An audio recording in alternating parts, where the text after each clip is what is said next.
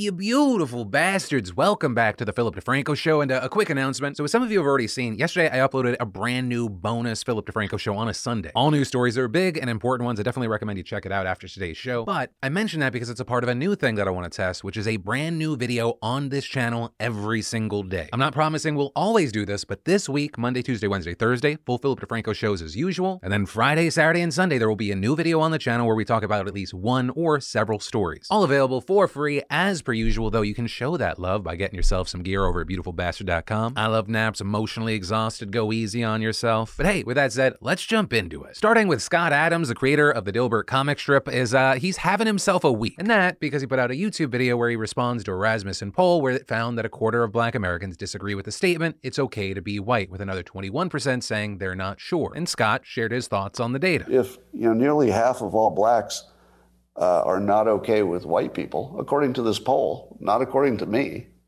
according to this poll, that's a hate group. That's a hate group. And I don't want to have anything to do with them. Now, also, to be clear here, in the wake of this, some have criticized the poll's methodology, arguing, for example, that the question is loaded, or because asking, do you agree with the statement, "It's okay to be white," rather than just, do you think it's okay to be white, frames it differently. They're saying that it'd be like asking, do you agree with the statement, "All lives matter," where people see it as politically loaded and feel obliged to disagree. So that's why people saying, is it okay to be white, can be met with kind of a similar suspicion, especially since today's right wing often believes that white people are being persecuted. With Adams seemingly among this group, and in fact, he feels so under attack that he says this. The best advice I would give to white people is to get the hell away from black people. Just get the fuck away. Because there's no fixing this. This can't be fixed. So that's what I did. I went to a neighborhood where I have a very low black population. With the creator of Dilbert going on to say that neighborhoods with higher concentrations of black people have more problems and a lower quality of living. Also saying that he's sick of seeing videos of black people beating up non-black people and that every time he tries to help Black America, he just gets called a racist, so he's done trying. So I think it makes no sense whatsoever as a white citizen of America to try to help black citizens anymore. So all of that goes viral, and in response, hundreds of Dilbert syndicators and major newspapers from the Chicago Tribune and the LA Times to the San Francisco Chronicle and the Washington Post, they dropped the comic. And just like that, after 3 decades, done, gone. And in response to this, we saw the likes of Elon Musk jumping into the mix, tweeting that U.S. media, colleges, and high schools were racist against non-whites before, but now they're racist against white people and Asians. Also agreeing with a tweet arguing that Adams's comments weren't good, but have the element of truth in them. Also deleting a post where he asked, what exactly are they complaining about? Also, as far as what Adams is doing now, he's still speaking, putting out tweets this morning like, I've lost 3 careers to direct racism so far: Crocker Bank, Pacific Bell, and cartooning. All 3 were perpetuated by white people for their own gain. No black person has ever discriminated against me. That's partly why I identified as black for several years. And I don't know how to respond to that tweet. So yeah, I guess we'll wait to see what happens from here. And then Adin Ross, the voice of a generation, is being unjustly persecuted. This, according to the warped, deluded brain inside of Adin. So Adin, who is yet to be accused by anyone for being too smart, at least by people that do not have brain injuries, he's been having himself a little time as of late. He's an absolutely massive streamer. He's also kind of become Andrew Tate's lackey over the last several months or year. And since his buddy got snatched up by the Romanian authorities, some have said he's gone off the deep end, which in part has been seen as why he's kind of testing out the waters with this new streaming service, Kick. He says they have more lax rules, that he can stream pretty much anything. And the form that has taken recently is pretty special. For one, he live streamed the Super Bowl to around 100,000 concurrent viewers, talked about trying to get his Nazi buddy Nick Fuentes over on the platform, as well as deciding it'd just be fun to have a watch party for porn. What do y'all want to watch, bro? I don't support porn. Like, I don't support the shit. What the fuck do y'all want to watch on here, bro? I don't support the shit. I don't condone it. I don't support it. With an audience seemingly full of minors. Wait, how old are you guys in the chat, bro? Jesus, I didn't know that. He doesn't say it out loud, but it appears that many in the chat answer his question and they're well under the age of 18. Though also here, some reports have claimed that he turned on age restrictions for the stream. That also resulted in this fun little moment where you had people like Jake Lucky tweeting out the clip, with Adin seemingly not happy about that, and a screenshot then going around where Adin says, keep yourself safe, which some say is a super ominous and threatening thing in its own right, but others also noting if you take the first letter, it's KYS, kill yourself. And seemingly with this, Adin is moving over to Kick, posting a video a few days ago announcing this. And then following that, we saw that Adin got banned from Twitch for the 8th time. This time, it reportedly being permanent, which, if he was already leaving, probably wouldn't bother him that much. Except, no, he makes a very big deal about it. If I had blue hair and did my makeup, would you have banned me Twitch? And also with this saying, if he was someone else, this wouldn't have happened. I'm permanently banned on Twitch. It's done. It's already done. But I got permanently banned for no reason. At all. Though he did later say there was a reason, he just didn't think the reason made sense, but declined then to go into further detail for legal reasons. You know, the biggest standout of the story is just how he's victimizing himself in this. Like, I think he's within 24 hours of saying he's like MLK, gonna drop his own I have a dream speech. But also, I will say, this doesn't come at a great time for Twitch. There are reports coming out now saying that Twitch's viewership has dropped around 10% in the past year. Well, I think part of that can be connected to viewership habits changing post-pandemic. You do also have to consider new competitors like Kick popping up, as well as YouTube acquiring top talent over the past 2 years. And some of that talent actually successfully migrating their audiences and thriving. Though I wouldn't say that's universal, but it is very notable. But ultimately, that's where we are, and we'll have to wait to see what happens. And then, in entertainment news, Jake Paul took the L, fighting with and losing to Tommy Fury over the weekend. While the internet was celebrating what they saw as the downfall of a comic book villain, I personally couldn't help but feel like people were like missing the forest for the trees. That is, a lot of people missing the larger situation, because if you really look at this, Jake Paul has set himself up in a situation where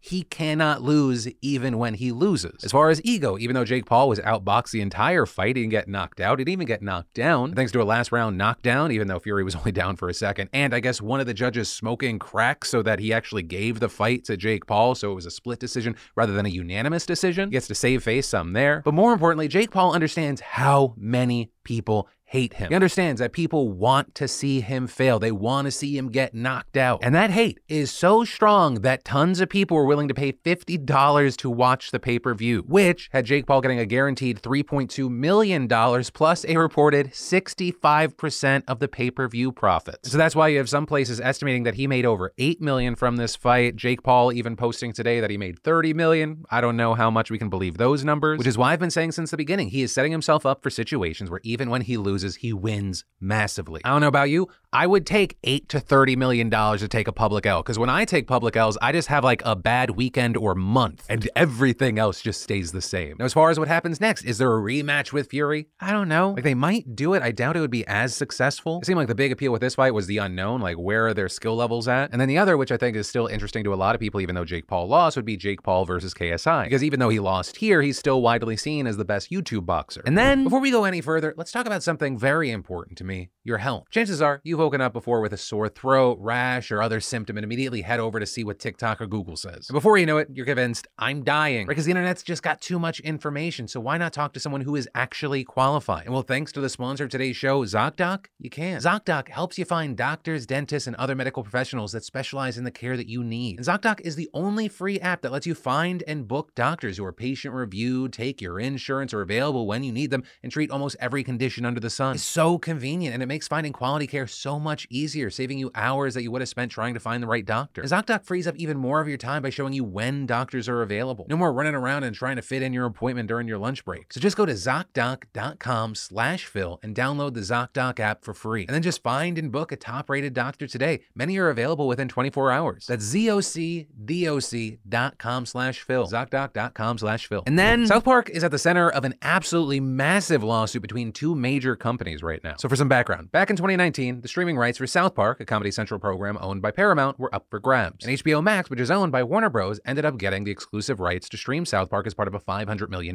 deal. And that HBO deal covered all 23 seasons of South Park that were completed at the time, as well as 3 new seasons set to be made in the future. Those seasons each reportedly supposed to be at least 10 episodes long. But now we're seeing Warner Bros. Suing Paramount for violating that $500 million deal, saying they didn't get what was promised, claiming Paramount breached the contract by putting South Park specials on its own streaming service, Paramount Plus, and adding that instead of getting 10 new episodes for each of the 3 new seasons, HBO Max only got a handful for each, totaling 14 across all 3. And because new episodes are worth more than older ones, Warner Bros. Says that it severely overpaid for the library. Also, the lawsuit takes issue with a massive $900 million deal South Park creators Trey Parker and Matt Stone signed with a Paramount subsidiary back in 2021. With that deal including South Park spin-off movies made for Paramount Plus, and 4 of them are actually already on Paramount Plus, with 2 aptly named South Park: The Streaming Wars Parts 1 and 2. But Warner Bros. Argues that this new content should have fallen under the HBO Max deal and should have been streamed there, not on Paramount Plus. And in fact, accusing Paramount of using verbal trickery by classifying the new content as movies, films, or events instead of episodes, saying this was a deliberate effort to weasel out of applying to the HBO Max deal, or because new episodes would very explicitly belong to HBO Max. So you have HBO Max releasing a statement saying, "We believe that Paramount and South Park Digital Studios embarked on a multi-year scheme of unfair trade practices and deception, flagrantly and repeatedly breaching our contract, which clearly gave HBO Max exclusive streaming rights to the existing library and new content from the popular animated comedy comedy South Park. Now, for their part, Paramount says that these allegations are without merit, and adding that it's adhering to the contract, despite the fact that Warner Bros. Discovery has failed and refused to pay license fees that it owes to Paramount for episodes that have already been delivered and which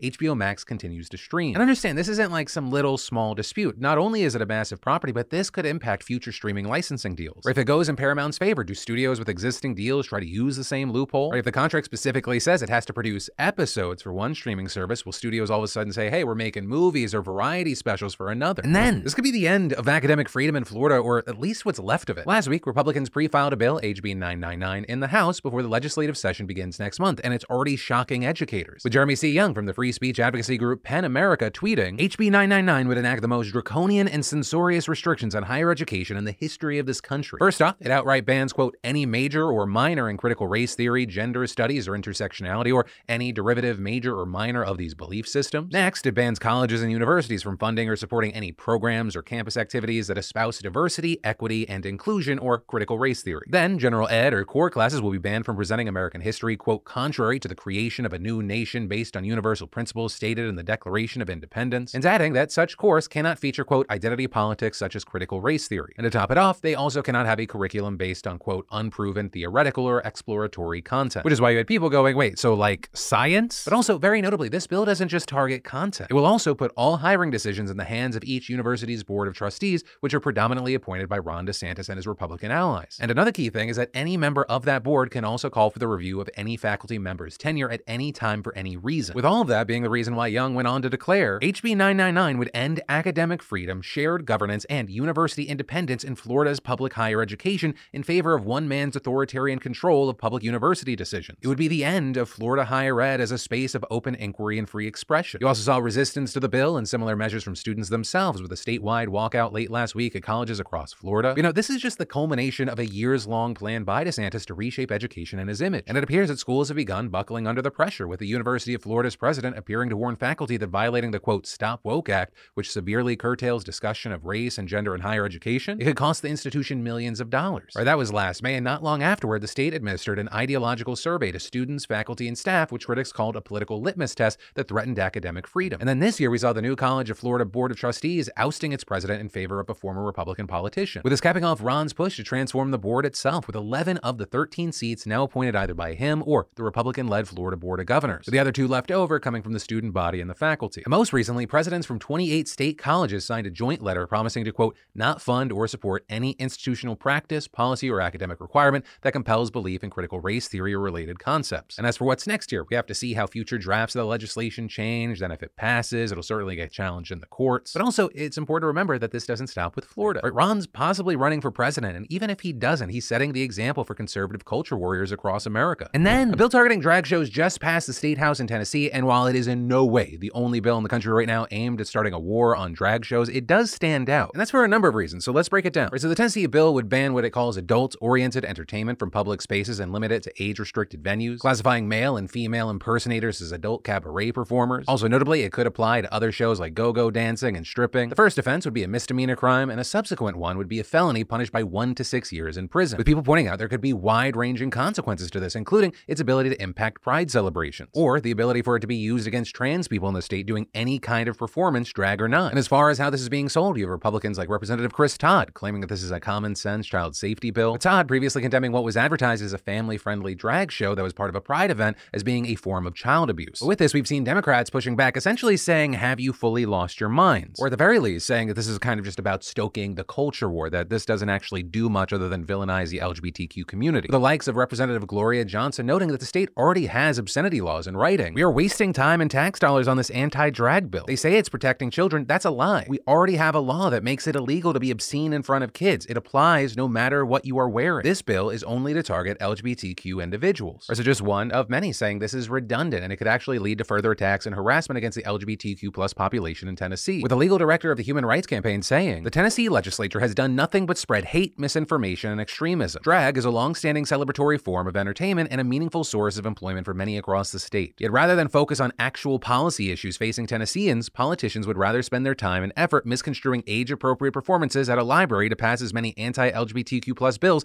as they can. Dangerous rhetoric like this has real consequences. With a drag performer known as Peppermint talking to Reuters and saying bills like this, they're based on false and dangerous rhetoric, and saying it's a straw man, it's a boogie monster. It's not really a thing, so they make up stories. They target us, dehumanize us, villainize us, and then they pass legislation against us. And this, of course, not just happening in Tennessee. By mid-February, there were at least 14 states with drag bills in the works. And while the fact that there's a culture war around this isn't surprising, what is very interesting is this kind of legislation is getting a very big notable push from conservative Christian lobbying groups like Family Policy Alliance, with some measures even modeled after the Texas abortion law allowing citizens to sue venues that host drag shows they believe violate state law. And some are just written in ways that would ban more than just drag shows, right? They could broadly apply to a variety of performances. With the director of PEN America's U.S. Free Expression program saying, "It's not clear to me that a trans man, for example, who wrote a book would be able to do a book reading at a local bookstore under these bills. A high school couldn't perform a Shakespeare play like Twelfth Night because Twelfth Night explicitly in its plot included a woman dressed as a man." Right? So they have the potential to create these gray areas where even more totally non-offensive performances could become illegal. But also another thing we're seeing with this rhetoric is that it's kind of normalized the far right targeting drag shows. Right? We've seen things like in November in North Carolina, the Proud Boys disrupted a drag event with the organizer of that event saying they were very hostile and openly harassing patrons, saying they were trying to intimidate everyone, calling them groomers, among other names. And throughout 2022, the Proud Boys were part of dozens of anti-LGBTQ demonstrations, several of which specifically targeted drag-related events. And reports showing that weapons are turning up at these protests more and more frequently. And that's where today's show ends. Thank you for watching, like, and being subscribed to these daily dives into the news. Remember, this week you can come back to the channel every single day. There's going to be a brand new video for you. So as always, my name's Philip DeFranco. You've just been filled in. I love yo faces, and I'll see you tomorrow.